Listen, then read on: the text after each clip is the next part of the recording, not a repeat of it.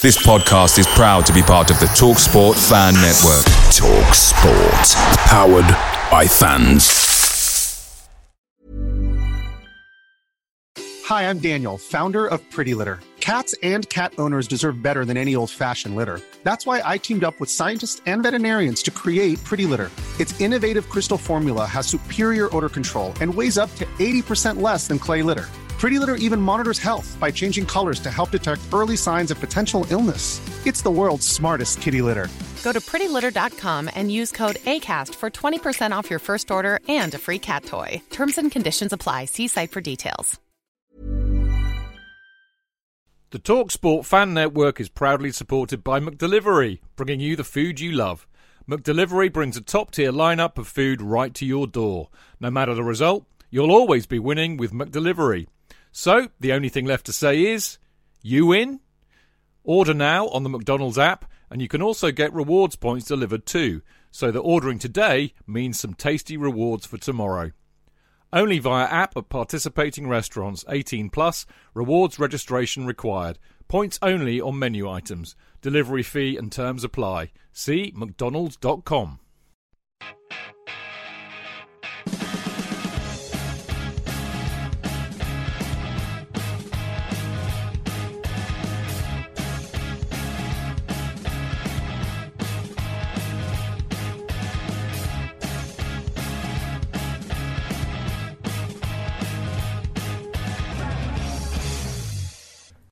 Welcome to the Chelsea Fancast, the Chelsea Fancast preview show, because it's Friday night around the hour of 7 o'clock. And I am, of course, Stamford Chidge, and as ever, I am joined by the delicious Jonathan Kidd. Oh, Chidge, I sound like an apple. You do. Or a Ferrero Rocher, maybe. Oh, yeah, that'd be better. They're not very delicious, though, are they? No, well, I don't know. The ambassador likes them. Yeah, apparently he did. Apparently so. How are you? I'm good, thank you. I've had an interesting week. Good. I'm editing my my VAR video at the moment, which should be up, should be finished by next week for everybody's delectation. Your what video? VAR. I've done a VAR. I've done a VAR. Oh, a humorous song about humorous VAR. song about VAR. Yeah. Yeah. Excellent. Is that for the Rudy V's? Yeah. Right. Yeah. Except there aren't any of them but me, so I'm playing three parts. So it's just the Rudy. The Rudy, the V, in fact, the V. Okay, all right. Yeah, I'm doing that, which is going to be fun. I've done. What else have I done? Just that, really. Lots of editing. I'm going to see the Blues. Doing a fan bite. The sound didn't work, which was fun. What happened? Yeah, I mean, I noticed that, but what happened? A mystery. A complete mystery. Do you know what? When you looked at it, you could see that on the video itself, there was a you get a little speaker. It had clearly been muted. So maybe you muted it by mistake. Yeah, I may have muted. I'm never ever going to do. It was because it was late and I was a bit knackered. So did you have to do it all again? And pay attention. No, I managed to work it out what I'd done wrong. It was some connection. There it was, and I. But yes, and it went out, and then la la la. Who we got on the show tonight, JK? Oh, I don't want to talk about them. He's got a lovely picture of the ground behind him. Can you guess, everybody at home? Can you guess? Who's in the square window? I'm going to put this voice on now because he has Stamford Bridge behind him and all its environs. And it is, of course, that.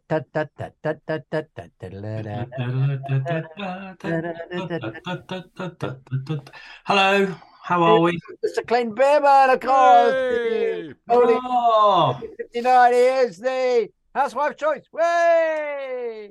Good to see you, mate. How are you? I'm very well, dried out. Yes. Just. It was a bit sopping wet, wasn't it? It was damp.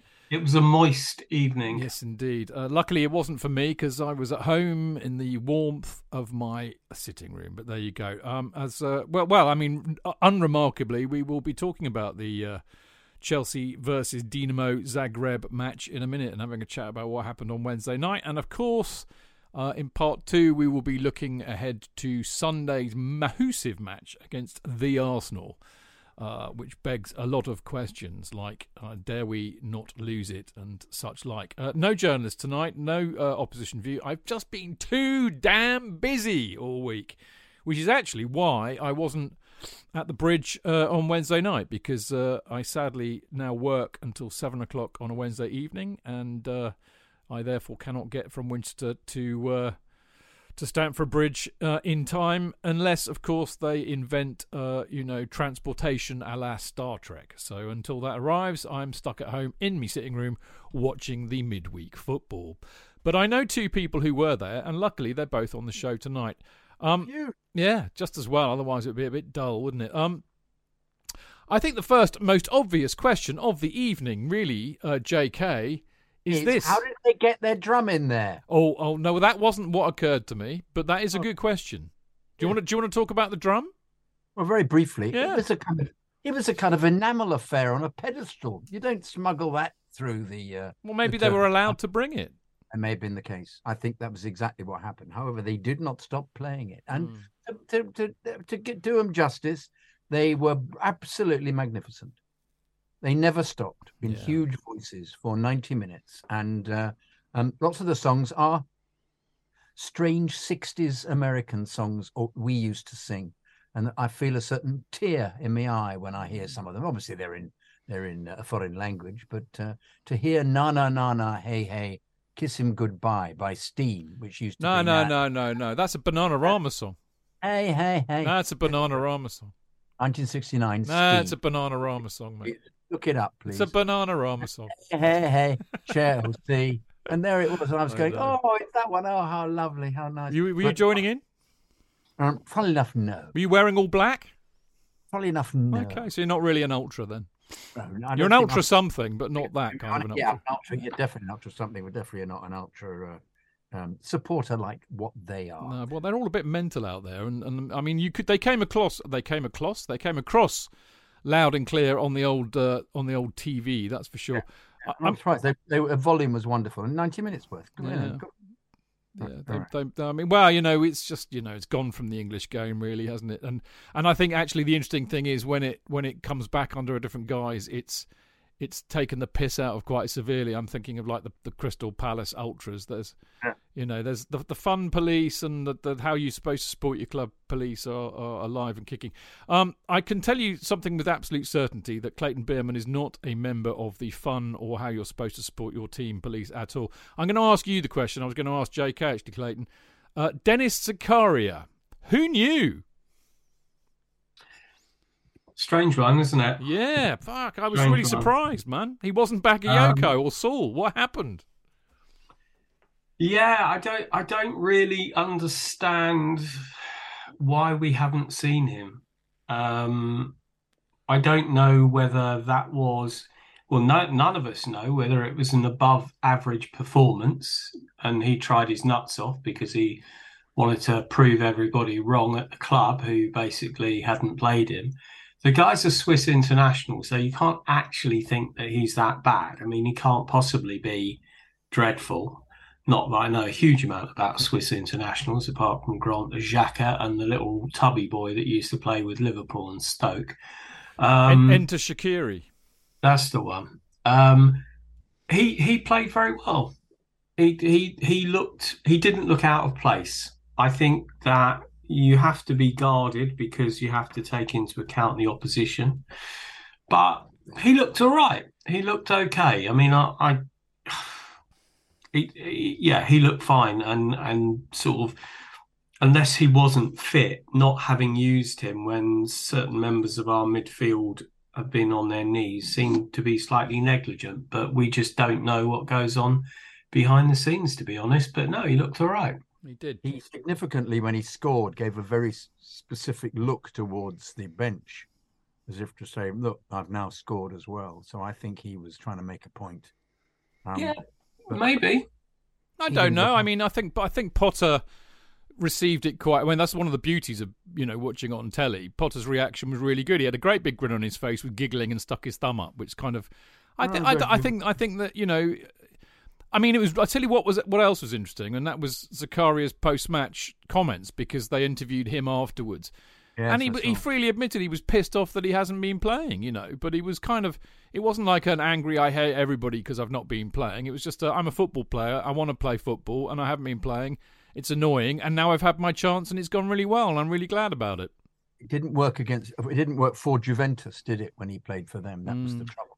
But I think he started off okay, and then he got badly injured. Yeah. And then he sort of fell out of that scenario. I don't know. I mean, he's, as I say, he's basically a full international. There's obviously something about him. He obviously has fitness problems. He was obviously a supermarket sweep purchase at the beginning of the season when they realised how bare bones we were in midfield in terms of injuries. I thought he did okay. I thought he did fine. I don't know. I haven't seen the presser today. Is he out for Sunday as well as everybody else? He wasn't mentioned other than talking about how he did. But he did come off with a knock, didn't he? Was it a knock or was it cramp? Because you wouldn't be at all surprised if I thought it was a knock. It was after a tackle, I thought, but I could be wrong. Do you know what? Do you know what I liked about him? I mean, I wrote me notes. He went off with a knock on 70. I thought he did all right. I mean, I think two things that really struck out for me. I think it was just. I mean, I have to say, chaps, I actually laughed because the goal was really good because of the way that he was with whoever was marking him, and then he let his marker go and he held back, which was clever. But I thought it was hilarious that he found himself in the Kovacic position, and unlike Kovacic, he showed brilliant technique by kicking the ball properly and keeping it down and hitting it hard. By kicking the ball at the goal. Yes. I mean, I thought over the bar. Yeah, Kovacic, he won't last. Yeah, well, Kovacic, please take note. But other than that, I thought he played his role in defence really, really well. I thought he was a really tidy, uncomplicated player. Simple passes, being in the right time at the right place, breaking the play up, making interceptions, and passing the ball forward. And I thought, mate, that's what I want of a defensive midfielder. And I thought he did an excellent job. And I have to say, it was so pleasing. I don't know what you two think, but I thought it was pleasing to see that from somebody that, we'd kind of written off on the basis that he might be Bakayoko and Sowell, as I said a minute ago. But no, he fitted in really well. I mean, I take your point, Clayton. European games, I mean, it's no accident that Jorginho always looks like a world beater in European games, but not in the Premier League. They get more time and space, and they don't get two-footed every 5 seconds. So, you do have to take that into consideration. But, you've got to play what's in front of you, and I thought he did really, really well, JK. You were right. J5 was excellent. Yeah, really. He always is in European matches. Yeah, and I think that's the reason. And Sterling, bless his cotton socks, even got a goal, which he took very well. Yeah, he did. I think you're absolutely right. The standard of competition is not the same at all from the Premier League. And also, we were terrible in the first 10 minutes. They've got to do something about this coming out and not having the right attitude or approach. But that was the period where they showed their most energy. And I think they got slowly knackered as the game went on, and then just resorted to ridiculous, nasty, niggly little fouls, which they did. They did, didn't they? As they would, and I think they run out of gas because we keep the ball so well. I'm just actually seeing if we did, in fact, keep the ball so well, because I have statistical. We certainly have more shots than we've had before. Do you know what? It was 57 to 43, so 60-40 roughly. So I've seen us have more possession, but that's pretty damning, really. I mean, as is the fact that, I'll get on. Actually, do you know what? I'll get onto it now. Because, they played all right. They put some nice football together. They won 2-1. But guess what? They had 22 goal attempts, 6 shots on target, 12 shots off target. JK, profligacy even. Wash, rinse, repeat. Every fucking game. Every game. I thought that, I mentioned it to him, but I think Gallagher came on and gave him a different dimension. I think Gallagher is good player, mate. Yeah, really, really good player. Love him. And his industry is great. His tackling is great. His anticipation is great. His ability to get in the box and have shots. He had 2 shots. One was a very good save. The other one hit the post, if you remember. Yeah. And he galvanizes the side. And I'm also saying that because I'm not convinced by many of them at the moment, and to see him just playing at the level that I think we would like all the players to play at is absolutely fantastic. I'm not sure how he starts. He should start. Oh, I know how he should start. Every game, he should start. You put him in the team, yeah. Yeah. But I'd put him and Mount as number 8. Yeah, but I know. I just think the way it is at the moment, I just get the impression he'd rather pick Kovacic and Jorginho in the pattern somehow. It's in the pecking order. But at least he... And that's bollocks if you think about it, isn't it? Because you should pick the players who are the best players. Yeah. But at least not on reputation. Shots that Gallagher had were on target. One very good save by the goalkeeper, the other hit the post. Whereas all the number of open goals that are missed is just becoming absolutely ridiculous. It is. And all right, Aubameyang hit the bar and Mount had a decent shot. And I thought Mount went up a level when Gallagher came on.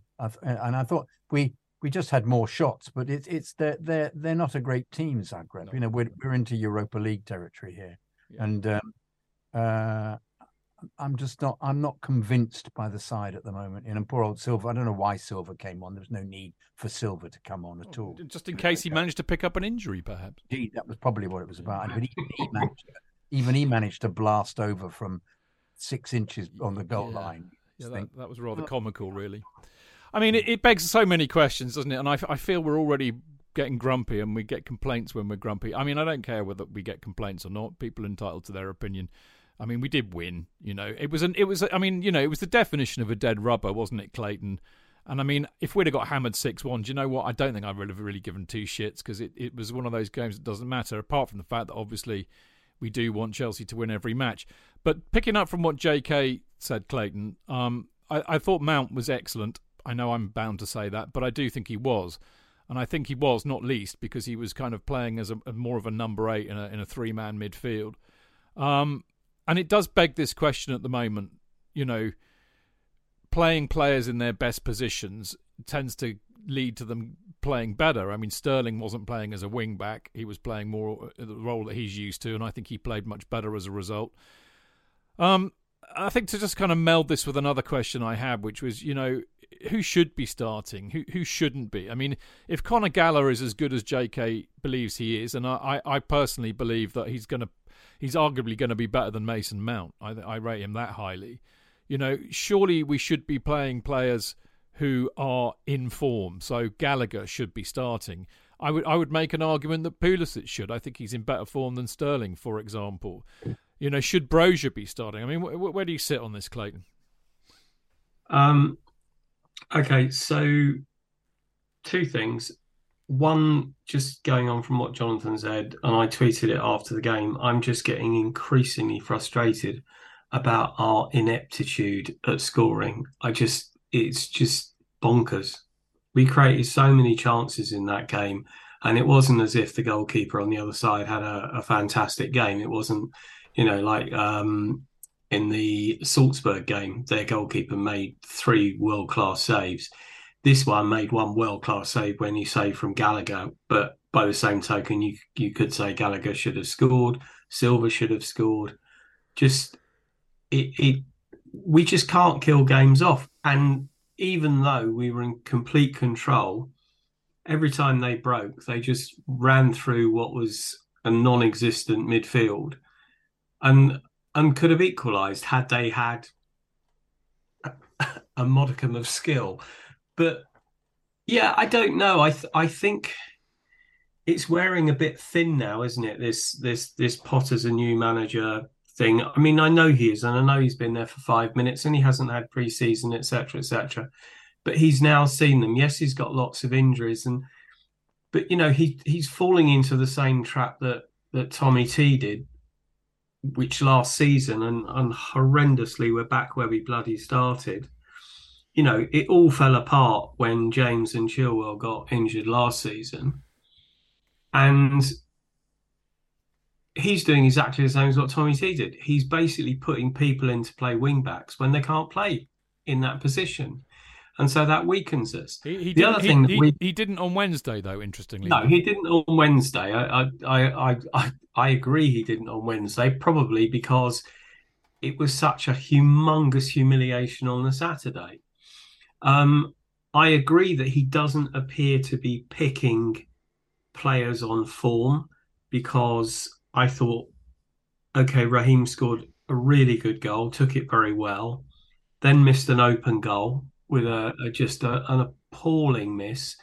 I thought he was pretty lackluster. I think he is really lacking confidence at the moment.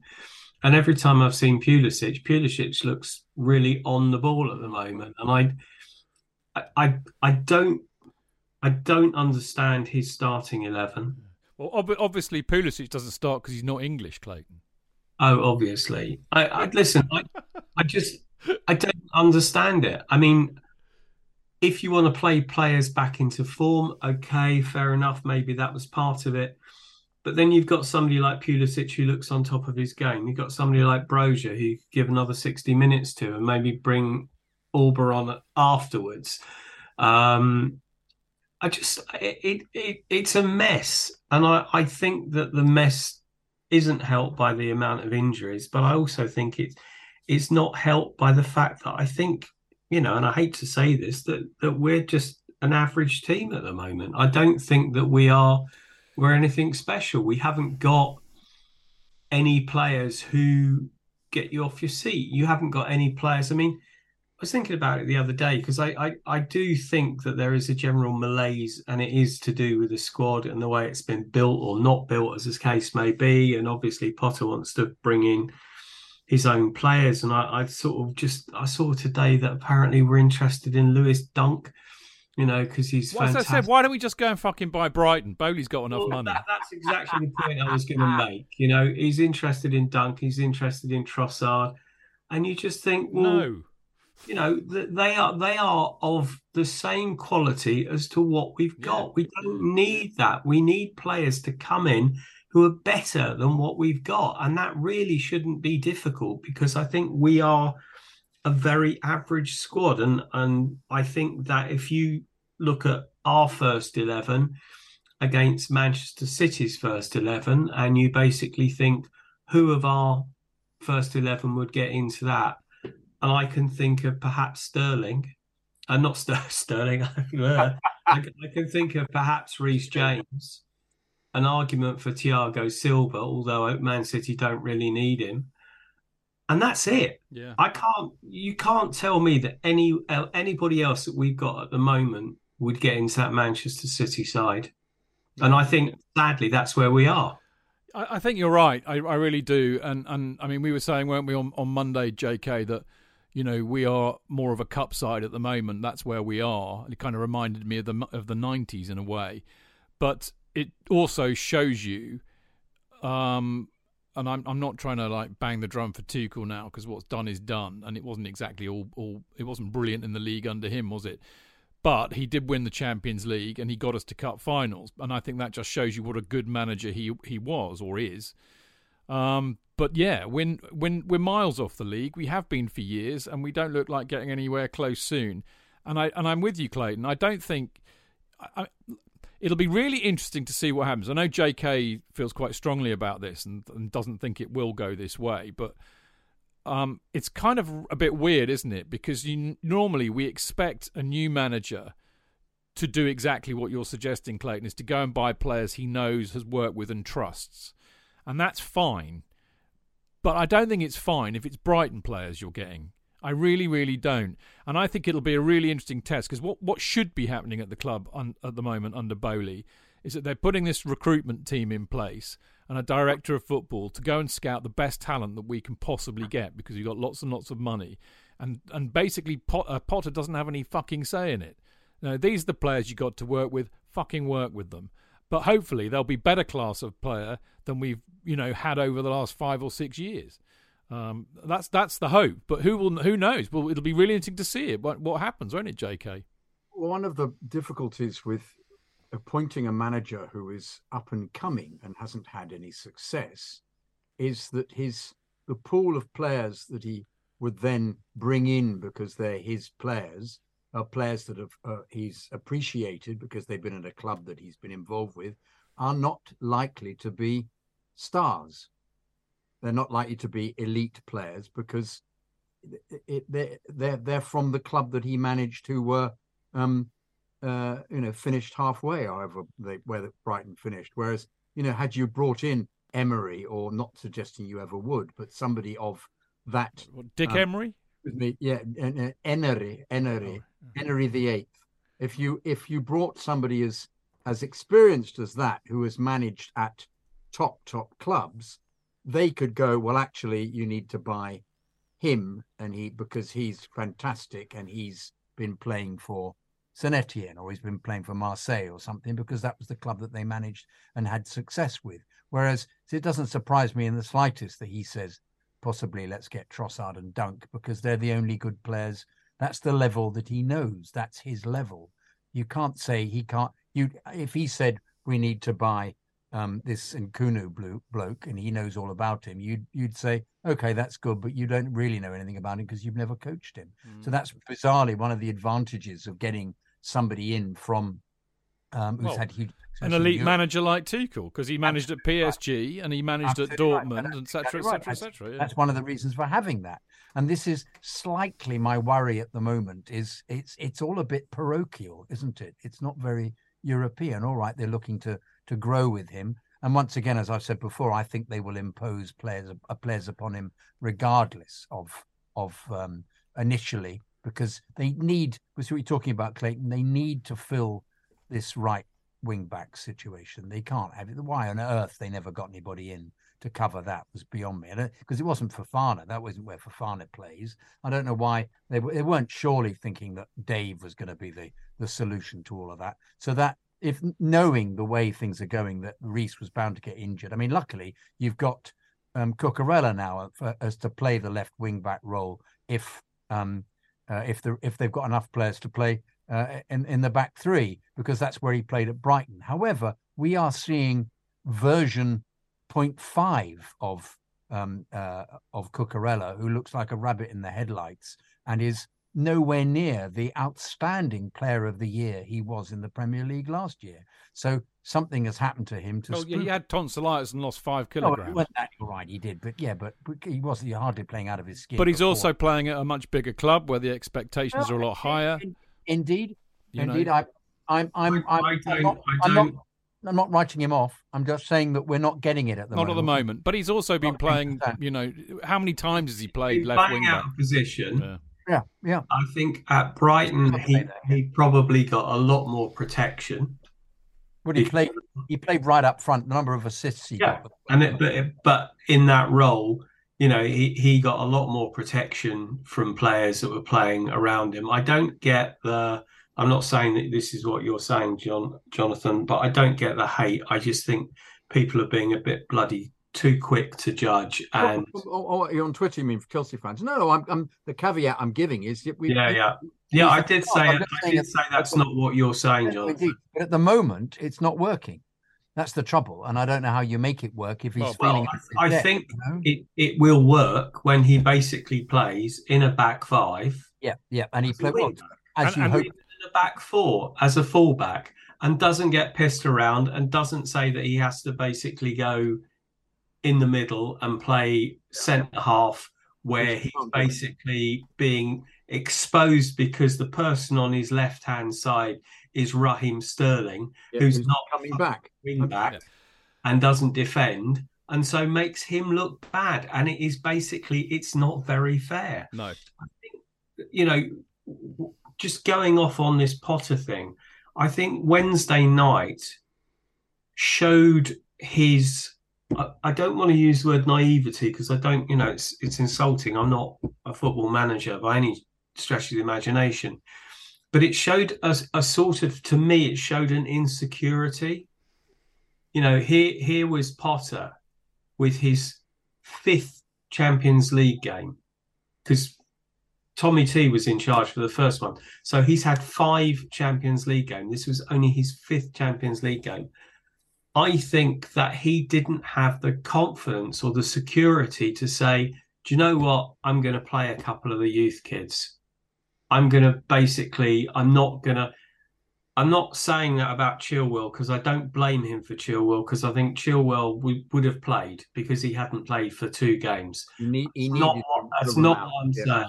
What I'm saying is that he needed to mix it up. There was no reason why Pulisic shouldn't start. There's no reason why Brozier shouldn't start. There's no reason why Lewis Hall shouldn't have been on the bench, or Dion Rankin. He played in the FA Cup last year, Lewis Hall, even though he plays in the middle for the youth team. He played at left back in the FA Cup. You could have brought him on for half an hour, what have you. Dion Rankin plays right back in the youth team. We are desperate for backup at right wing, but no, he didn't even have him on the bench. I didn't realise on the night that we had 8 players on the bench instead of 11. And these guys had actually trained with the first team. So whether he thought, oh, they're not good enough, I can't put them in there, I don't know. But I just think there was that lack of self-confidence to actually do that in a game. Probably scared he didn't want to lose 2 on the bounce. I mean, that to me, and you're right, I had forgotten that. That to me is absolutely insane to not even, have the required 11 on the bench. He could have had youngsters on there. And that is insane because, I mean, you can't on the one hand say, oh my God, we've got all these injuries, the players are all playing too much, and then have a bench basically of people who've been playing too much. Absolutely insane. And I mean, talking about your insecurity thing, I think you may have a point there, because going back to what I was saying about, well, why are certain players playing more? Why are others who are looking in better form not getting a go? I do wonder if that is a sign of not necessarily insecurity, although it could be, but certainly inexperience, because I think he's playing a lot of players on reputation. I think Sterling's playing on reputation at the moment, and a really top, experienced, elite manager doesn't give a shit who you are. If you're either playing well, you're in form, and you get a game, or you can fuck off and sit on the bench. That's what an elite manager does, because they have the ego to go with it. They don't care what the players think. They basically call it as they see it. And I think he's playing players on reputation here, and I think that's a sign of a bit of insecurity / inexperience. Don't know what you think, JK. Yes. I personally don't think it's looking great for him. But I don't want to be negative, because I appreciate he's a new manager. He's finding his way. He is inexperienced. He did brilliantly with Brighton. He did brilliantly with every team he's been with. So the progression should be he would do brilliantly with us. But at the moment, he's making decisions that I don't understand, and I agree completely about the Sterling situation. I think it's reputation he's being played on, because the fact that he hadn't had a single shot, I think, in 4 games was absolutely ridiculous, that you carry on playing him. And he should be giving, I wouldn't say Brozier. I found Brozier's, he was one-on-one on one occasion. He was on his own when he got through, and he's good at making those runs. And I don't think he's mature enough to deal with it yet. He should just have gone for goal. And he spent the whole of his run looking, to see if anybody was with him. Playing out wide for a lot of the game. But he was ahead of the player, and he was on his own, running towards the goal. I still think he should have made more of it, and I felt that. He didn't have any. I know what you're talking about. He didn't have very much support. I think you're quite right. I think once he got over the halfway line, he seemed to slow down and look for other people rather than just go direct, and then he ended up losing the ball in the area. Absolutely, and I think he's got the abilities. Well, I don't think he's mature enough. I think he's lacking slightly in confidence. He should just have gone for it. That's the kind of thing you evaluate players with, is looking at them and seeing what confidence have you got. Go on your own, score. If he'd done that, we'd have thought, hang on, you're a bit special. But I don't mean in the nasty way. You're a bit of a special. You're a bit of a special player here. I don't even think. Nasty. The thing is, you're right, JK. I don't want to be negative about Potter either. I think there's lots to love about him, but I think the reality. I think it's so hard for us. We touched on this on Monday. We're used to something completely different than this, and the reality is, I say that actually we are used to it. We had it with Frank for a year and a bit, didn't we?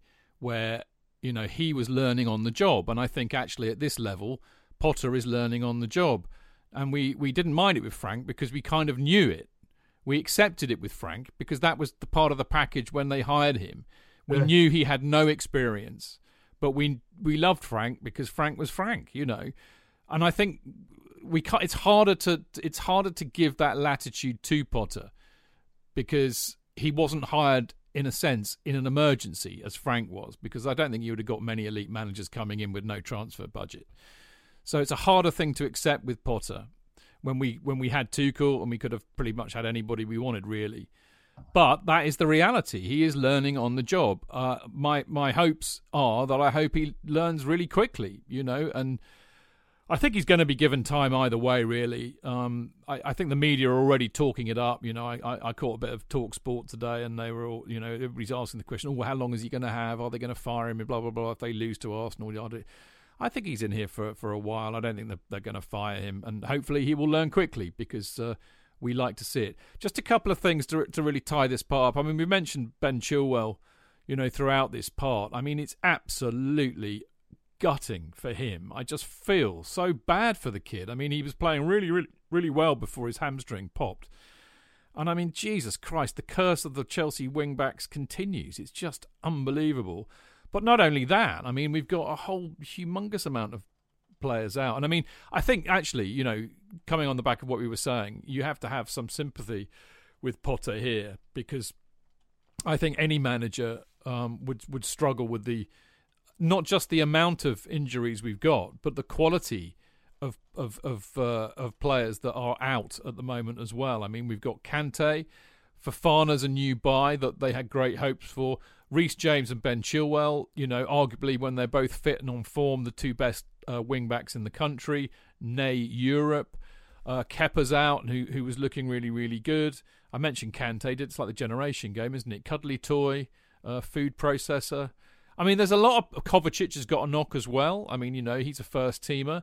You know, that's more than half a team that are out that you would naturally expect to start. And that's as I said, that would not be easy for any manager, elite or not, JK.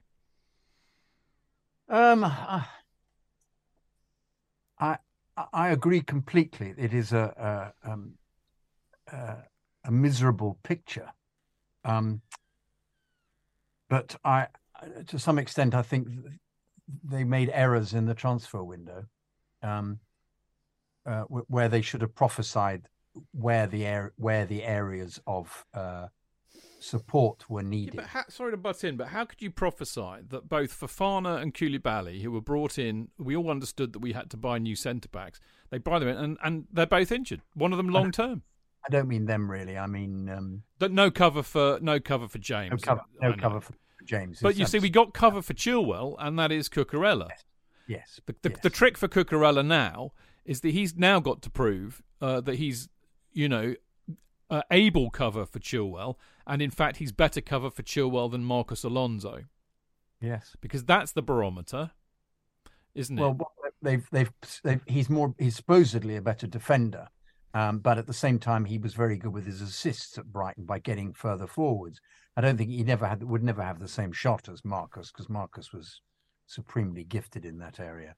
But as we've always established, always slow to get back. Well, Cucurella appears to be more of a speed merchant, but it's very difficult to judge him because he's not been fit or anywhere near the standard that he was at Brighton. So I just think you're not to know that. You thought that would be the case. They paid a huge amount of money for him. Koulibaly, they would never have known that was going to happen, that he would be so off the pace initially and then get an injury. So they have been desperately unlucky. Yeah.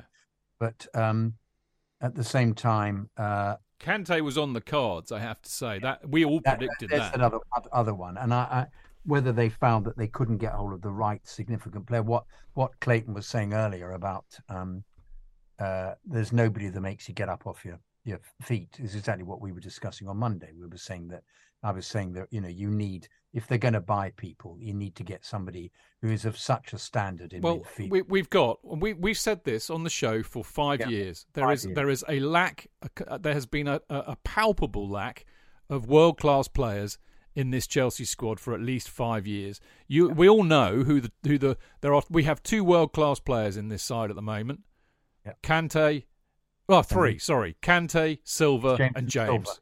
Yep. Kante, Silva, and James. of which 2 of them are injured and one can really probably only play once a week and is 38 years old. I mean, that's where we are. And actually, we have been like that for a long time because I think, and Clayton I know will zoom in with this one very quickly, we hid behind the fact, I think, as a squad and a club, that Eden Hazard was our world-class player, and he was so fucking good, it didn't matter that we didn't have anybody else. But I think, sorry to Clayton to interrupt, I just think actually the same with Conte and the other 2, because I think they won us the Champions League along with Christensen, who I think we've underestimated, and Rudiger. And I think you look at the fact those 5 players aren't playing, it's not anywhere near the same team. Sorry, Clayton, to interrupt you there. No, I don't disagree. I just think it's what's basically happened is the fact that Conte in 2017 did a remarkable job to get that team to win the league. Yes, we had a lot of good players, but what he did to actually just turn it round. And it would be interesting, as we have opined previously, what would have happened had they given him the money or given him the players that he wanted as to sort of build something. We had Hazard and we won the Europa. We keep winning things, or we were winning things, and I think it papered over a lot. And I think that Tuchel coming in and winning the Champions League with that team squad, again, it just papered over where we were. And I think that we have had 20 plus years of just continued success. And a lot of it is down to initially the squad that Jose put together, that backbone and what have you. And since that backbone's gone, the winning mentality has basically prevailed. Now you just look at that squad and you just think, who's gonna basically rally the troops? Who's gonna pull them up by their bootstraps when things aren't going well? What great team gets beaten 4-1 by Brighton and 3-0 by Leeds, and doesn't turn up at Southampton? The change of managers changed nothing, and that is. If Potter's given 2-3 years, and he is obviously a good coach, and everywhere he's been, he started off slowly, and then after 2-3 years, things have turned around and they've been really good. Where we will be after 2-3 years of Potter, I've got absolutely no idea if there is 2 or 3 years of Potter. I think people writing him off now are absolutely just nuts. I think that's just pathetic. I think we should basically give him time. It's a bizarre season. I think the World Cup has come at a great time for us. I mean, if we can get 2 points from Arsenal and Newcastle before the World Cup, I think that'll be gratefully received. And then we start again, because none of us know what's going to happen post World Cup.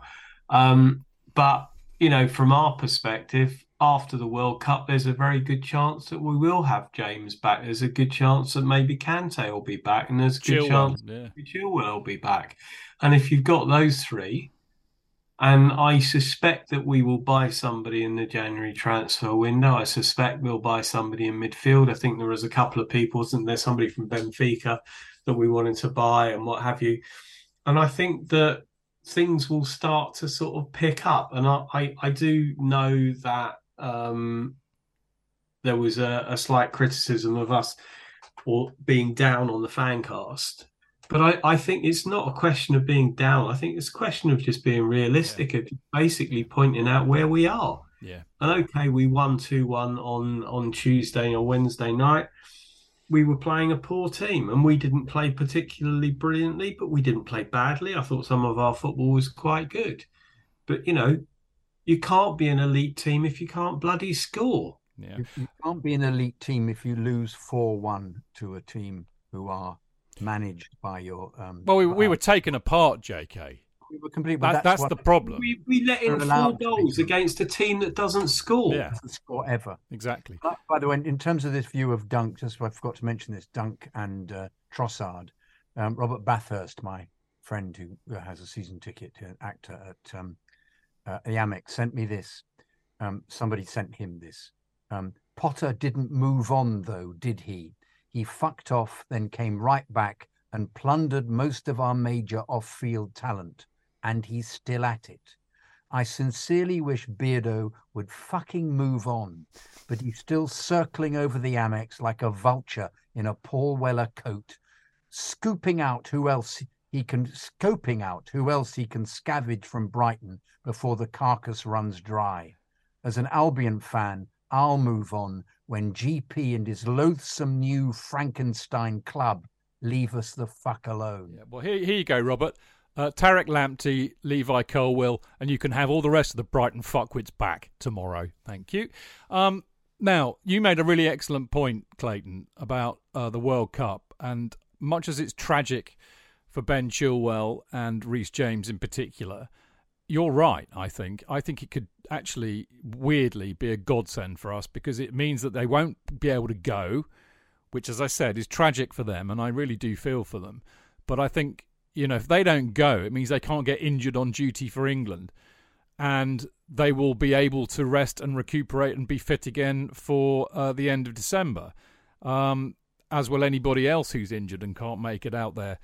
Which is potentially good for us, and I mean, you look, because there is the horror. I mean, it is horrific that we've got a World Cup in the middle of the season, and we all know that there are going to be players going to the World Cup from all sorts of clubs, quite possibly ours too, who are going to go out there and get injured, and it's going to screw a lot of clubs up, I think, on when it restarts. But thankfully, hopefully, Kante, who can't go, Chilwell, who probably won't be able to go, Reece James, who won't go, will be saved that. And I hope that, who knows? They all come back.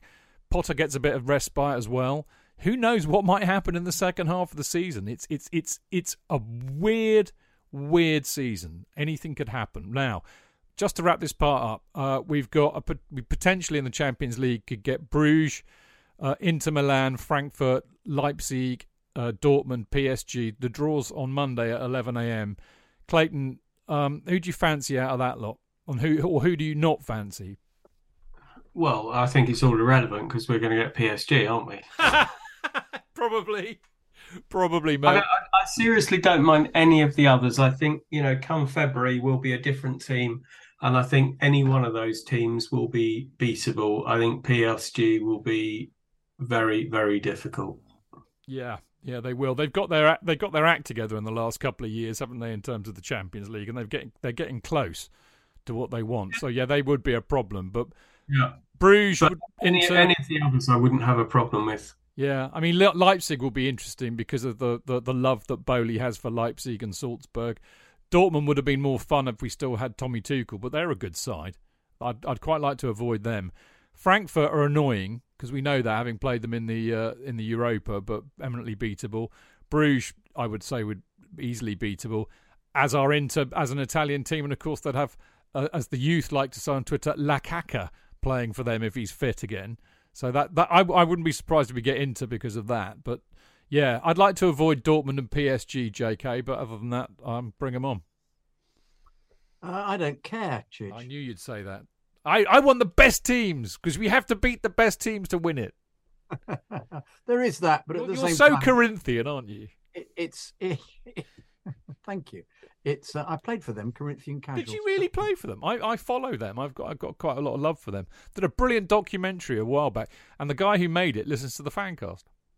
Does he? Oh, good stuff. It was on BT, wasn't it? It was very good. Corinthian Casuals is just down the road from where I live. Well, it's not just down the road. It's at Tolworth Roundabout.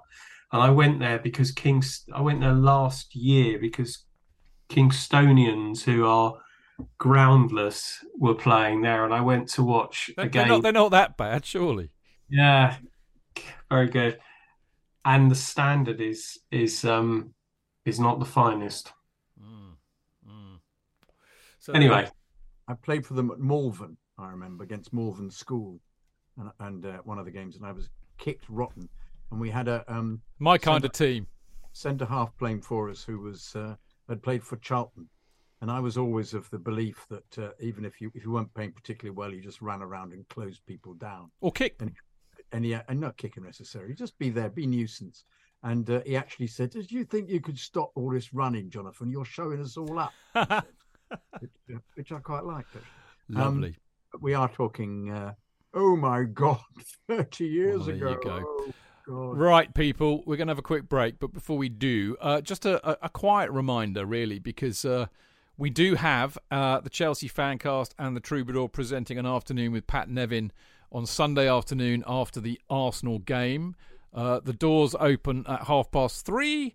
And we've got three kind of things on the menu. One is a chat with Pat about the Arsenal game. Me and JK will be doing that. And then we've got a live Q&A for the people that turn up who have bought tickets. So they can ask Pat anything that they like. And then there'll be about an hour's kind of wind down. You can have a chat and a drink and a sign anything you like session with Pat afterwards. So it's going to be a fabulous afternoon. He is such good value. I mean, I've had the absolute honour of interviewing him several times, and he is brilliant, and he's a lovely man too, and a very intelligent man, and he doesn't hold back in his views and opinions either. So there you go.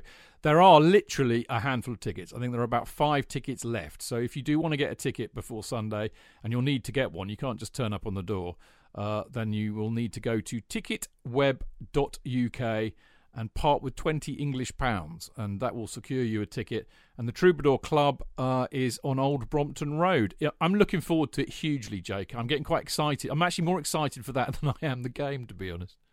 I'm trying to work out what questions to ask him. Are we allowed to ask him questions if we're on the panel? Oh, why not? Yeah, I don't see why not. We'd have to interrupt somebody. You just wait for there's What, you interrupt people? Never. Surely not. Wait for a lull, Chidge. Yeah. You can put your hand up like everybody else. Yeah. So I'm looking forward to it. Clayton, you coming along? Yeah, I'm hoping to be there. Okay. You haven't bought a ticket, have you? No. I've got you on the guest list, haven't I? Yeah. I believe you have. I said I can't remember. I wrote it down for this very reason. I wrote it down for this very reason, that I have a memory like a fucking goldfish. And do you know what I've just found?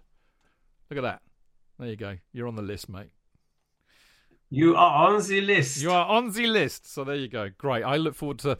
Well, do you know what? Apart from everything else, I have to say this, actually. Ages. Yeah. Yeah, I mean, it's lovely having Pat and Kerry and whoever else we get there.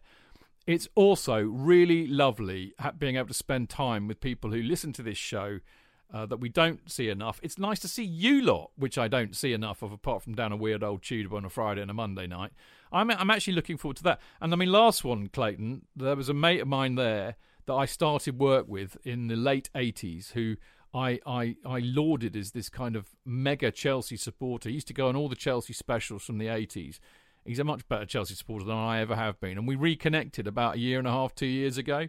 And he came along. It's just lovely to see people like that as well. So it's a wonderful. It's there's so many things to love about this. Get down there if you can. Only 5 tickets left. Hurry up. They're only £20. Right, we'll be back in what? What time is it? 3:30. 3:30. Good on. Yeah, get there. That was for everybody, by the way, just to say it. Yeah, it's 3:30 for everybody. You and I need to be there a bit earlier so we get mic'd up and stuff. Ooh. Yes, okay. Do not forget. I haven't before. Why would I forget now? Don't say that to me so pointedly. I don't know. I'm just being schoolmasterly and trying to organise you. Unfairly. Like herding fucking cats, honestly. Horrible. Me think he doth protest too much. Anyway, enough. Juggling jelly. We're going for a break. We'll be back in a minute. Away days are great, but there's nothing quite like playing at home. The same goes for McDonald's. Maximise your home ground advantage with McDelivery. You in? Order now on the McDonald's app. At participating restaurants, 18 plus, serving times, delivery fee and terms apply. See mcdonalds.com. Chidge. JK, in all the years you've been following Chelsea, you hardly ever miss a match, home or away. But how would you feel if you couldn't be there and it's not on TV? Oh, Chidge, I'd be bereft. Inconsolable. The thought of missing my beloved Blue Boys live. It's all too much. I know, JK, I know. It's all a bit too much, isn't it? Yes. Well, panic not. NordVPN have come to the rescue. They have? Yep, NordVPN allows us to watch any match, even if it's not on live TV here. They do? Yeah, they do. With just one click, they switch your virtual location to a country which is showing the match, and they act as your cyber bodyguard whilst online, protecting your personal data and sensitive info like card details and passwords. Oh, wow, great. But yeah, I bet that'll cost me a fortune.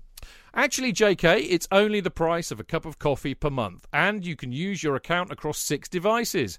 It's a bargain, JK, and best of all, no more tears for you.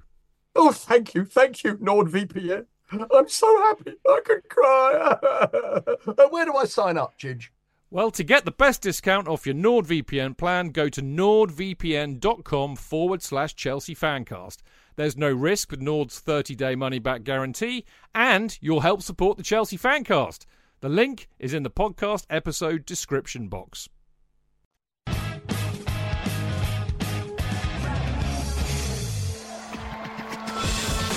Real fans, real opinions.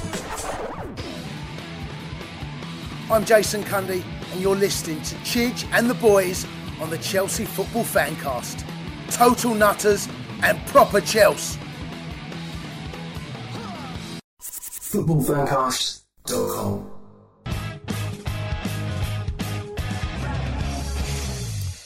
Welcome back. This is the Chelsea Fancast Friday night preview show with me, Stamford Chidge, the wonderful Jonathan Kidd, and the absolutely brilliant Housewife's Choice, the lovely Clayton Bierman. Always lovely to see Clayton on the show. Lovely to be here. Yeah, there we go. All right, time for no. I've not done what I did last Friday. Jonathan will be probably quite grateful. I've decided just to go with one team selection for the Arsenal match, and two. Kind of a mix, really. I think this is what he will. It's kind of a mix between what he would play and what I would like to play. But I think the first thing to note is that I have gone for a 4-2-3-1 selection. This is because Arsenal always play 4-2-3-1, and I think it might not be a bad idea to match up. We've seen this before. I mean, Brighton naughtily didn't play. I mean, they normally played 3-5-2, and they decided to not play 3-5-2 last week, and it kind of, derailed us somewhat, I think. Potter nearly always starts with 3 at the back and ends up playing with 4, and he quite often ends up matching the other team when he realises that whatever selection and formation he started doesn't work. So, let's just start. Why don't we just start and match them up and see where we go from there? In which case, Mendy has to start because there's no Kepa. Silva and Chalobah have to be your centre-backs because we don't have any others. You cannot play 3 at the back with Cucurella as a left centre-back. Please do not do that. Koulibaly may or may not be fit. I'm not entirely sure. If he is fit, then you could see Koulibaly, Silva and Chalobah and all bets are off. And you could see Cucurella playing as a wing-back, possibly Aspie as a wing-back or Cheek. So this could all be a load of old arse gravy. It normally is.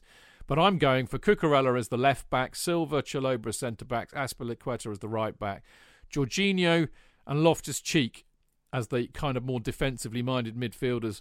Jorginho's all right. Kovacic is injured, so he won't be playing, or he's got a knock, so he won't be playing. Presumably Zakaria won't be playing because he had a knock. Does that leave anybody else in midfield? I don't think so. So there you go. Jorginho and Loftus-Cheek for me. At the kind of the middle of the 3, I'm going to put Gallagher because I think he's, all-action hero, and I'd love to see him start. I think he'll start Sterling on the left because, as we said, he's playing him on reputation, and of course he scored, so clearly he's completely back in form in spite of missing from 2 yards. Mount will start because he always does, and he'll be on the right, and Aubameyang up front, and I'm all for Aubameyang starting because he scored 92 goals for Arsenal, and I'm sure, and we know that he fell out with Arteta big time. So I'm really hoping Aubameyang starts, plays like an absolute demon, scores several, and drops his shorts in front of Arteta as he runs towards him. That's my hope. Inadvertently? No, deliberately. I want to see him give him the full moon, mate.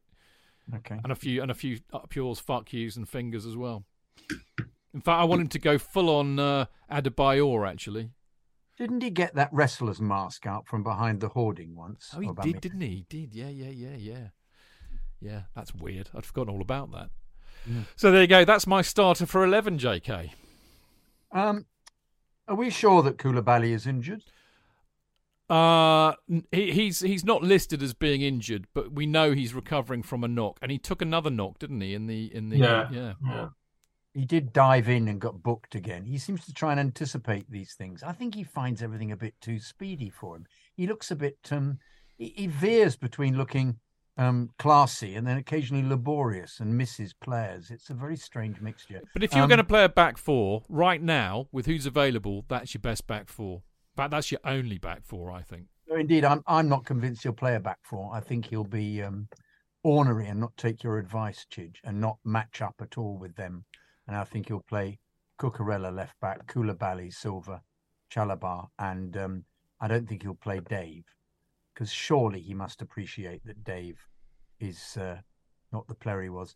Dave, in the last few minutes, gave the ball away twice against Zagreb, and on one occasion did himself a mischief catching up with the player because he felt so ashamed having given the ball away, because we were attacking and his centre was so feeble it just made it to the first man along the ground, who then passed it, kicked it up, and the bloke ran after it. And Dave, to all his credit, ran back, absolutely knackered himself, had to almost be taken off for that one moment. The referee came up with his arm. Did they give him oxygen?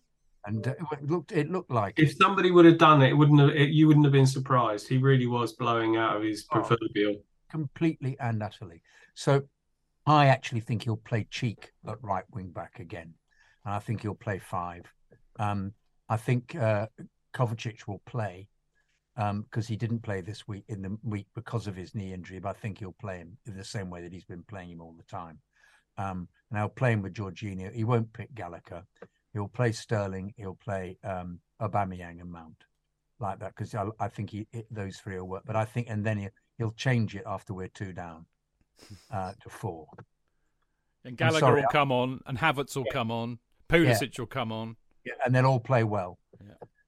And we'll think, why didn't you start like this? Yeah, because I really don't think he knows who to play at the moment. And I actually think we just accept the fact that we just struggle on to the World Cup. I mean, I prophesied a few weeks ago that we wouldn't win any of the games, and I'm wrong in the fact that I'm meaning more the Premier League. I think we'll lose on Sunday. I think we'll lose to unless we do a Chelsea thing. I think I'm sorry to be so negative. I'm not seeing anything inspirational in this side at all, other than Gallagher, and I can't see it. And we are victims of injury completely, but I can't see us beating Newcastle, who are on a complete roll, particularly up there, because we'll have players who will be daunted by the experience, as far as I can see. And then what's the other game we're playing? We haven't City away. Well, yeah, the City away. Well, I think, funnily enough, let's see who on earth he picks. Because traditionally all these games they just pick, youth and second team players, but the people aren't in the first team. But who knows with Potter at the moment, because he is finding his way, and we have to be understanding for that. But also, as you said, Clayton, the World Cup completely puts a new thing on it. We come back from the World Cup at an utterly different side. People are repaired, and they will buy 2 or 3 players, and that is I almost feel we just need to get through these games, because I really don't think he knows himself who the best players are, and he's having to patch it all up at the moment. So, Clayton, what do you think of my Baker's dozen? I think minus 2. I agree with Jonathan. If Koulibaly's fit, he'll play a back 5 with Koulibaly, and I think he'll play Loftus-Cheek at right wing back. Because I think he's got the discipline to play there. If you think about how well he has played there, and that sort of Real Madrid game, he was really, really good. I think Kovacic will play. I really do. Sterling, I think that the rest of it is right. The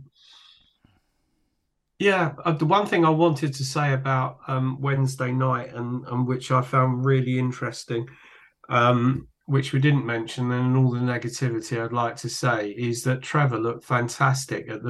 He looked the senior partner in the central defence, even though he was playing with a guy who was 20 years older than him or 15 years older than him and far more experienced. Trevor just looked to the manner born. Every week he's just getting better and better.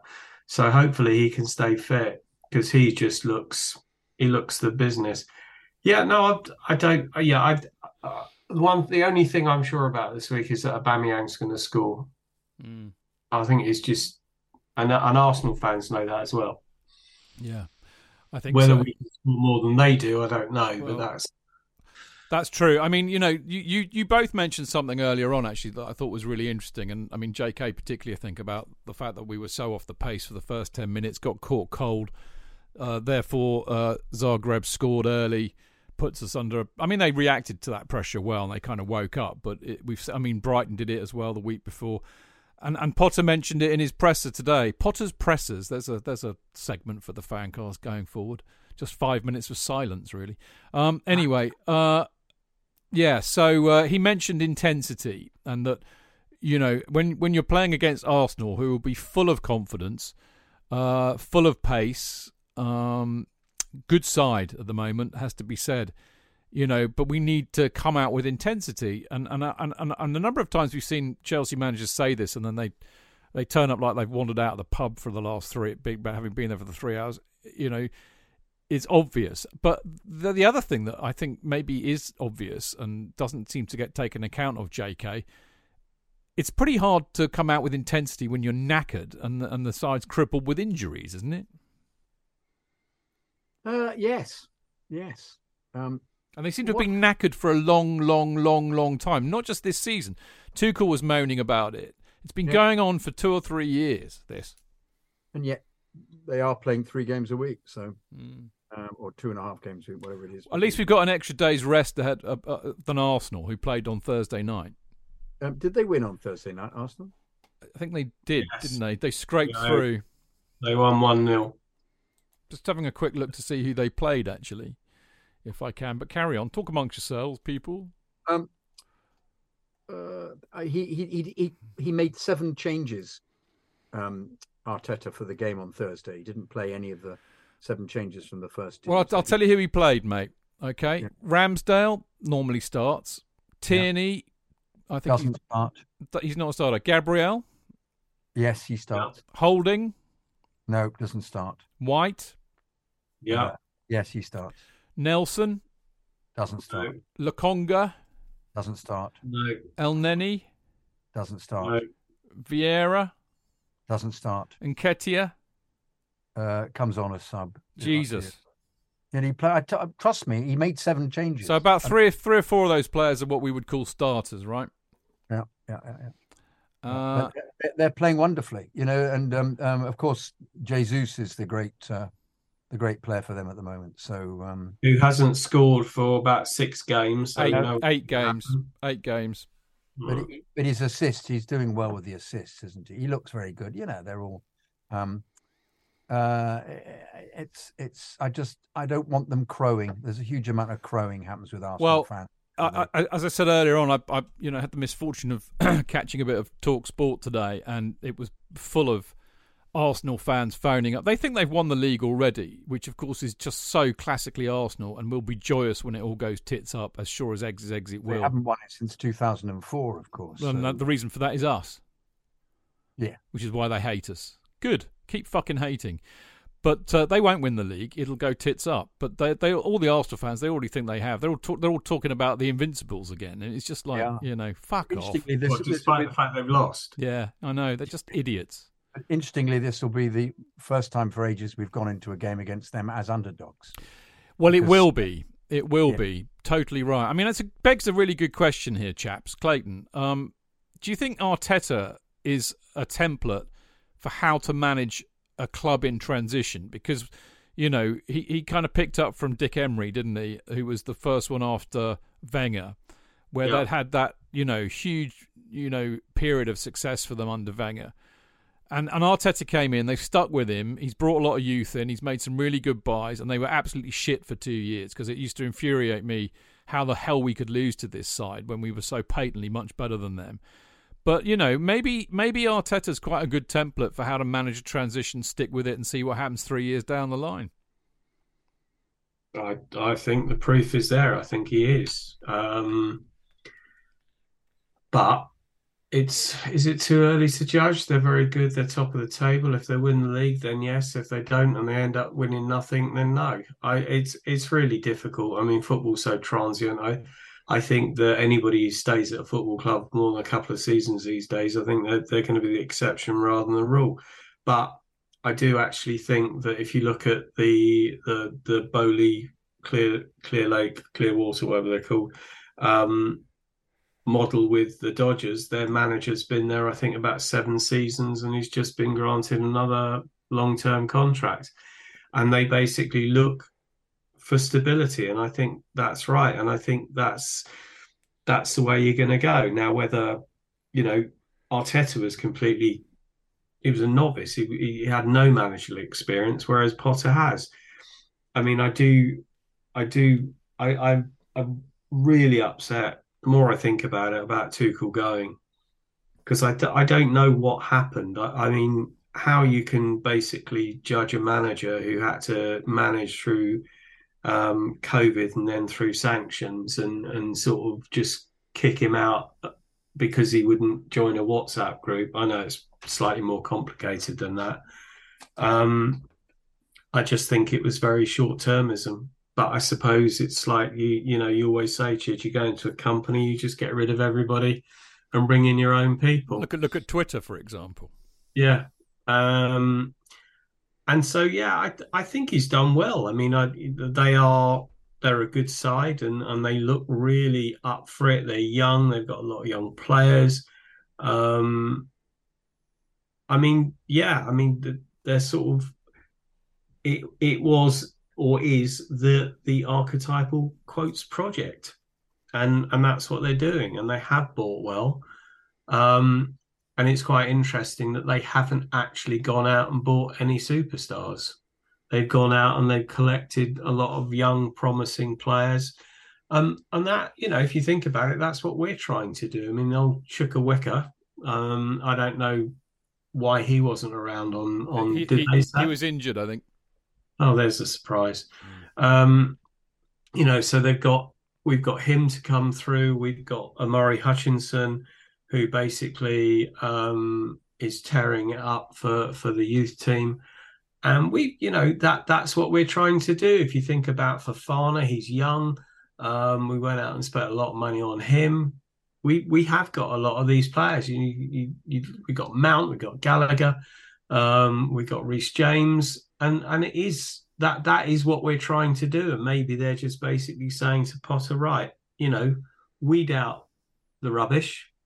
You got the kids coming through. We want you to concentrate on that, and then we will supplement you with, quality when you need it. Yeah. And maybe that's the way we're going. But yeah, I think. Listen, Arsenal are playing really well, and it's been really galling. I was speaking to a very good friend of mine who is a Spurs fan, and he said we're awful. He said, I can't believe we're third in the league. He said we are absolutely awful.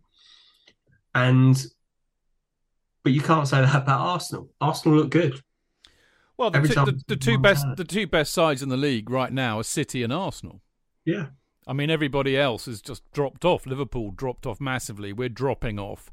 Newcastle aren't there yet. Spurs, they're not far behind Newcastle. But I did hear, I don't know if you were listening to TalkSport today, I did hear that amazing statistic, because if you think back to when we played Newcastle last season and we scored that last minute goal through Havertz, which was just the most glorious goal, and the amount of time wasting and fanning about, and they did that at Liverpool. I think you remember.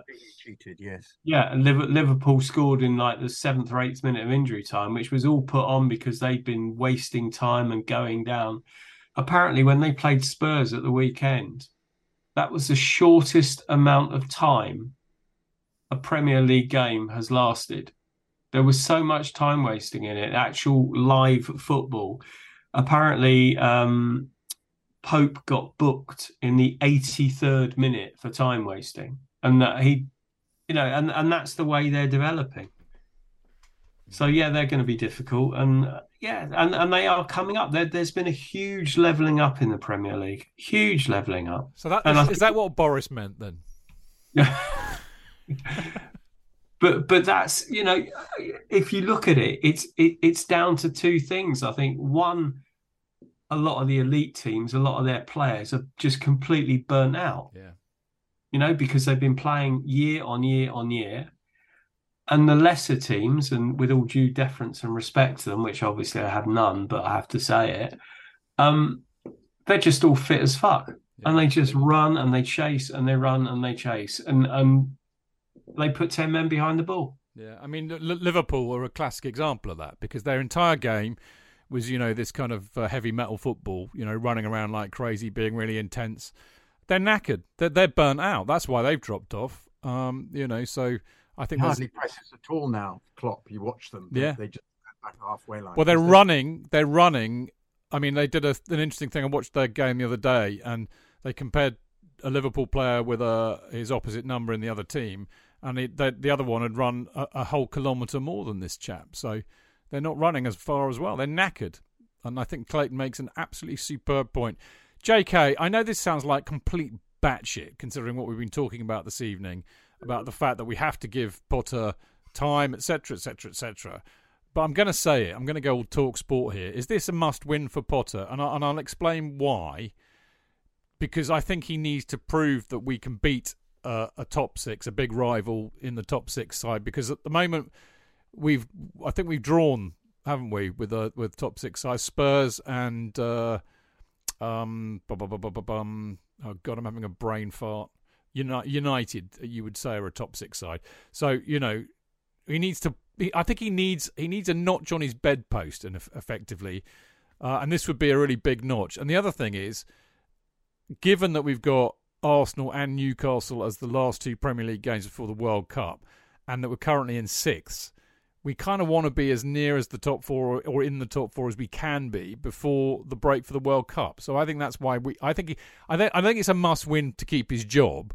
I think it's a must-win in terms of what it kind of means, if you see what I mean. I don't think so at all. Okay. I don't think he'll care. I think he will come up with he'll analyse the game and just say we didn't want it as much or we weren't as intense. I think he's treating this whole period as a way of getting to know people, and I don't think we know a song about that. Getting to know you, getting to know all about you. Yeah, it's all right. I'll tee him up, mate. I'll tee him up. Thank you. I honestly think I don't think it means an enormous amount to him yet. But I also think he's fulfilled the first part of it. He's got them into the next round of they've got them in the knockout stage of the Champions League, which I think is considered more important at the moment for the club. And they'd be right. And he'll be bailed out by some transfers and the injuries coming back. I think he will be cobbling a side together for the next few games, and we will be well beaten. And I don't think it has relevance because we're not going to be. We need to try and challenge for the top four, don't we? But I think, as Clayton said, I think you said earlier, didn't you, Clayton, that come post World Cup, it'll be a completely different set of circumstances for Chelsea. Absolutely.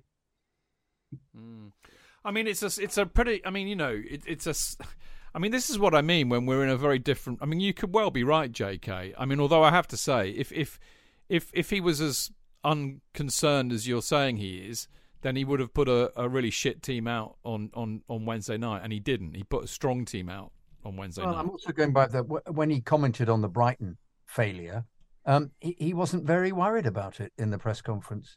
Yeah, I think he was more worried about the fact they did naughty, hurty, nasties to his feelings. Yeah, but I don't think. No, even then he didn't. When he was asked the question by a probing journalist what he felt about the whole thing, he just said, no, they just played better and I got some of the tactics wrong. He didn't actually, there wasn't a feeling of we can't let this happen. There was a kind of, oh no, well. But I think that's indicative, mate. I think that's indicative, and I think what I've been saying a lot is that somewhere along the line, Potter's got to have a bit of a mentality shift here. He's managing Chelsea Football Club, not Brighton. Brighton are expected to lose half the games they play in a season. We're expected to win all of our games. I agree completely. But it may be that he's, from on high, it's come down that this period is irrelevant. It's just to try and, he's succeeded. He's got them into the Champions League knockout stages, and they appreciate how difficult it is for him. So the pressure isn't on. Well, I tell you what might change that, and might change it in the minds of Bowley and co. We've seen this before. We've seen managers at Chelsea start to stink the place out, and people stop going. Sarri and Benitez are the best two examples of that. And this bunch will value bums on seats more than Roman did. That is for sure. So if you start getting a lot of people saying, no, fuck this for a game of chess, we're not interested, and unless those seats are taken up by the people that prefer to have in there, as in people who are spending 200 and 300 quid in the merchandise store, then maybe that could do for Potter if he's not careful. So actually, I think he does have to take it seriously. Well, I think it's an advantage. The World Cup's an advantage for him. I totally agree. I think you both have made excellent points there, particularly Mr. Bierman. I mean, it's kind of the same question in another way round, really, Clayton. I mean, how big an issue of it would it really be if we lose the next 3 games, as in Arsenal, City, and Newcastle, having also, well, I mean, we beat Zagreb, but we lost to Brighton as well, didn't we? I mean, is it going to be an issue, or are we just sitting there going, well, it doesn't matter because nothing's going to happen anyway? No, I don't get the same vibe that JK does, to be perfectly honest. I don't think he doesn't care. I think he does care. And I think that if he doesn't care, he'll find out on Sunday that that's not acceptable, because the crowd won't take it. If we get stuffed on Sunday, then he's going to get it in the neck. Seriously, get it in the neck. I mean, I can, I cast my mind back to the beginning of the season. We started off and we had that absolutely wet squib of a performance against Everton. Okay, we won. And the best team in the world came to see us the next weekend, and we all thought we were going to be humiliated by them. And guess what? If it wasn't for fucking Anthony Taylor, we would have won. And I do actually think that irrespective of whatever Graham Potter thinks or considers to be acceptable, I'll tell you one thing, the players won't. The players will be up for it. It's a big game. It's a big game. They're coming to our house. We haven't turned up against them for 2 seasons now. Whether there's a mental thing, I've got absolutely no idea. But the crowd will not accept. I mean, I think one of the worst things is the fact it's a 12 o'clock kickoff on a Sunday. And I basically think that, as abhorrent as it is, unless people are tanked up, the atmosphere is pretty shit. And Sunday lunchtime kickoffs are shit atmospheres, but they will be up for it. Their fans will be up for it. And hopefully that will get our goat, and hopefully we'll be up for it. Well, I agree. Sorry, JK. Sorry, go on. I agree completely with the fact the crowd will give him what for, because already the rumblings are there. Are they? With all the people that I sit with, they're not fond of him already. And but Jonathan, I what do you expect, or what does one expect of Potter? He's basically got exactly the same players as Tuchel. So what's can he do different? Well, I'm not siding with them. I'm just. No, I'm not saying you're not. I'm saying that. Well, I agree. I agree, and he's in a worse situation because of all the injuries. Yeah.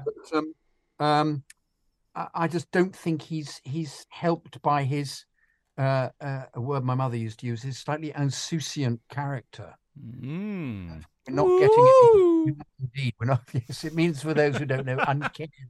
What? Uncaring. Nonchalant. Yeah. He. We like a bit of passion.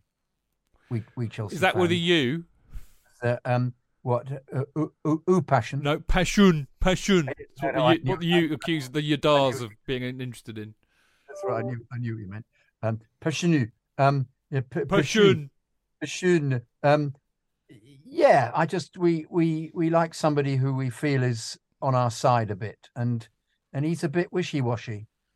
I just basically think that that's the way he is. You know, when Tuchel's standing on the touchline, absolutely bollocking whoever for mostly Odoi. I was going to say Hudson-Odoi. Yeah. Whoever was nearest, basically. You basically then said, look, he's destroying his confidence. All Potter does is encourage. And I think we just have to let them find their style. I think he is what he is. And basically, these guys who bought the club have spent a humongous amount of money, and they've spent a humongous amount of money, and they won't accept anything less than success.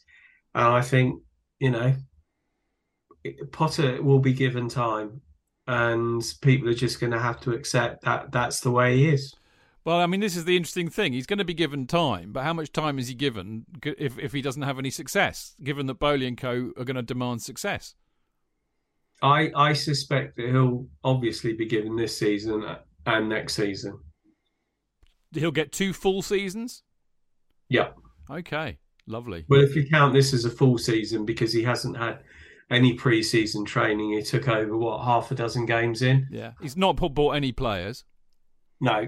I would be really surprised if one is gone before the end of next season. Okay, well, we will see.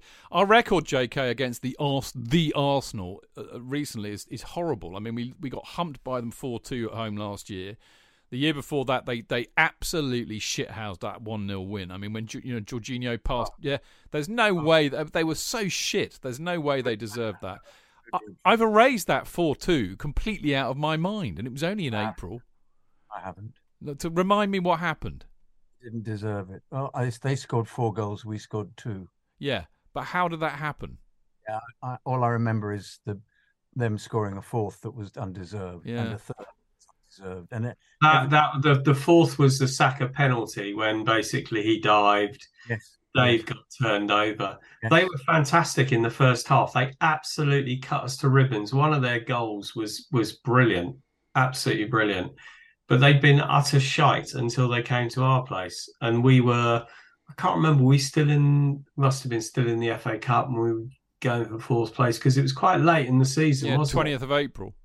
We got absolutely humped by them.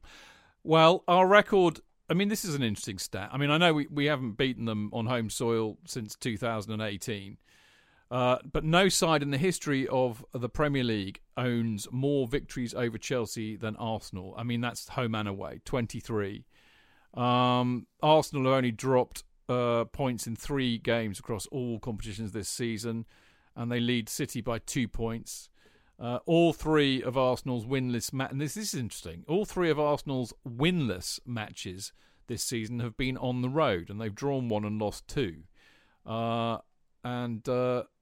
This is also interesting in a funny old way. Arsenal are the only Premier League side to score in each of their matches this season. And for the record, in terms of home Premier League form, since football was invented in 1992. Chelsea have played Arsenal 29 times at home. We've won 13 of them, drawn 8, and lost 8, which actually is not as bad as I thought it might be. But I think that's because basically from 2004, really. I mean, interestingly enough, 2004 we lost 2-1 to them at home, but we only lost 4. We've only lost 4 times since Roman took over. And I remember we've talked about this on the 50 Years show, haven't we, JK? How we just could not fucking ever beat Arsenal at all during the 90s. It felt like that. We did actually beat them several times, but it always felt like we never ever beat Arsenal. There was that horrible run, which ended up in me in tears when we got beaten by 3-1 in the FA Cup replay. But also the Kanu and the Winterburn goal. Those two desperately unfair situations. Well, Kanu just suddenly played like a man possessed, scoring from angles that you wouldn't believe anybody would score from. And Winterburn just had a dip from a long way away and went in. Silvino. It's a fucking horrible period. I hate it. That's why I hate Arsenal so much, really. And I think actually to round this all up, and that's a good way to finish it. You know, Clayton made the point, JK, didn't he, that the fans won't stomach a horrible defeat to Arsenal because, like me, most of them hate Arsenal, and we don't like. It's not quite Tottenham proportions, but we do not like losing to them because of the pain that many of us endured for far too long. So yeah, you know, and Potter needs to know this, that there's a lot on this match from the supporters. We do not want to be dicked by Arsenal, particularly as they're already crowing about the fact that they've won the league title. And I mean, listening to the radio today, they're all saying, oh yeah, 3-4-0, easy, you know, no problem at all. That needs to not happen. We need to beat these fuckers on Sunday. We really, really do. You're not confident, are you? I'm not, but being Chelsea, we might very well come away with a win. You know, who knows with our team? Well, I mean, if it was the old Chelsea, I would agree with you. But this is a Chelsea I don't really. I recognise the bad bits of it, but I'm not recognising too many of the good bits at the moment. Yeah, I agree. Do you know what I mean? I'm finding it all a bit uncallable. Yeah. So what are you going to go for?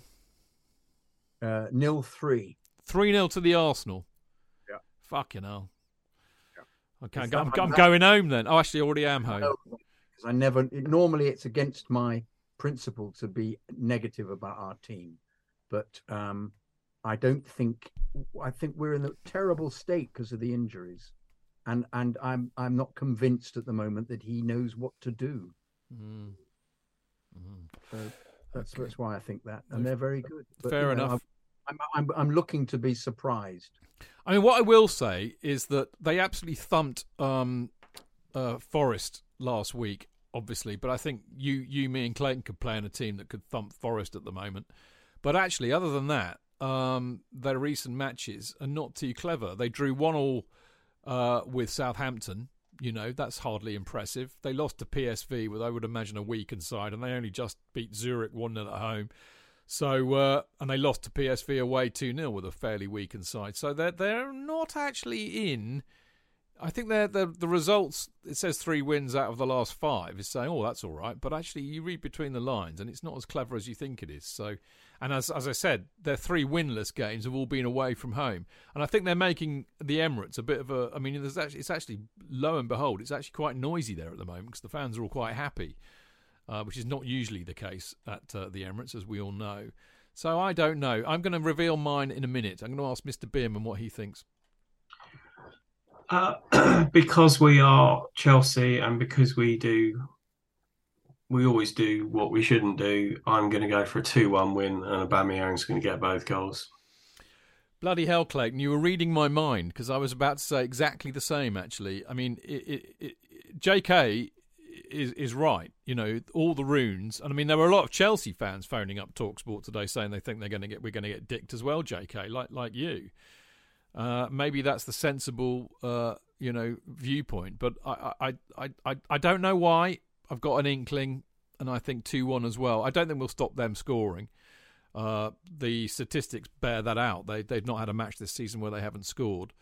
So we'll let them have one. And I agree with you, Clayton. I think Aubameyang is going to see Arteta on the touchline, and it will make him go mad with anger, and he will put 2 goals away.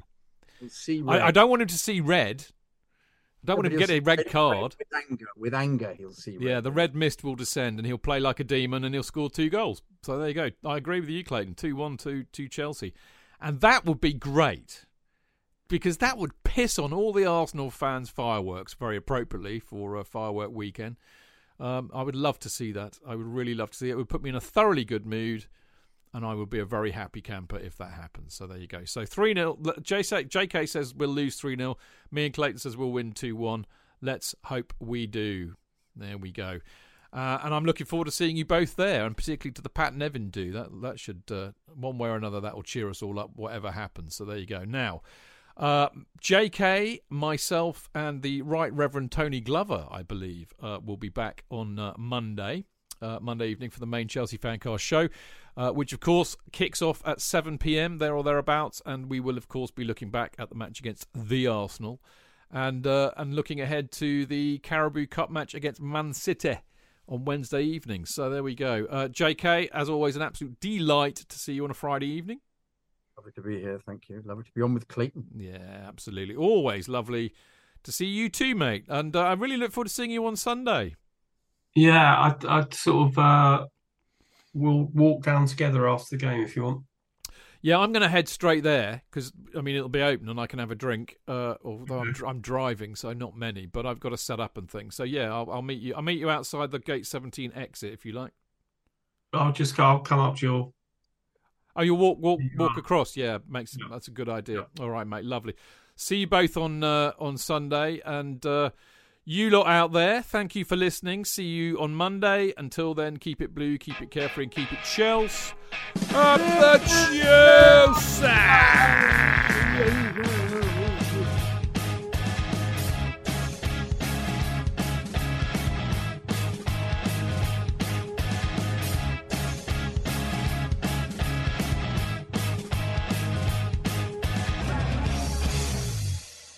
It's the 90th minute.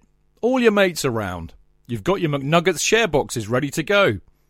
Your mates already got booked for double dipping, and you steal the last nugget, snatching all 3 points. Perfect. Order McDelivery now on the McDonald's app. You in?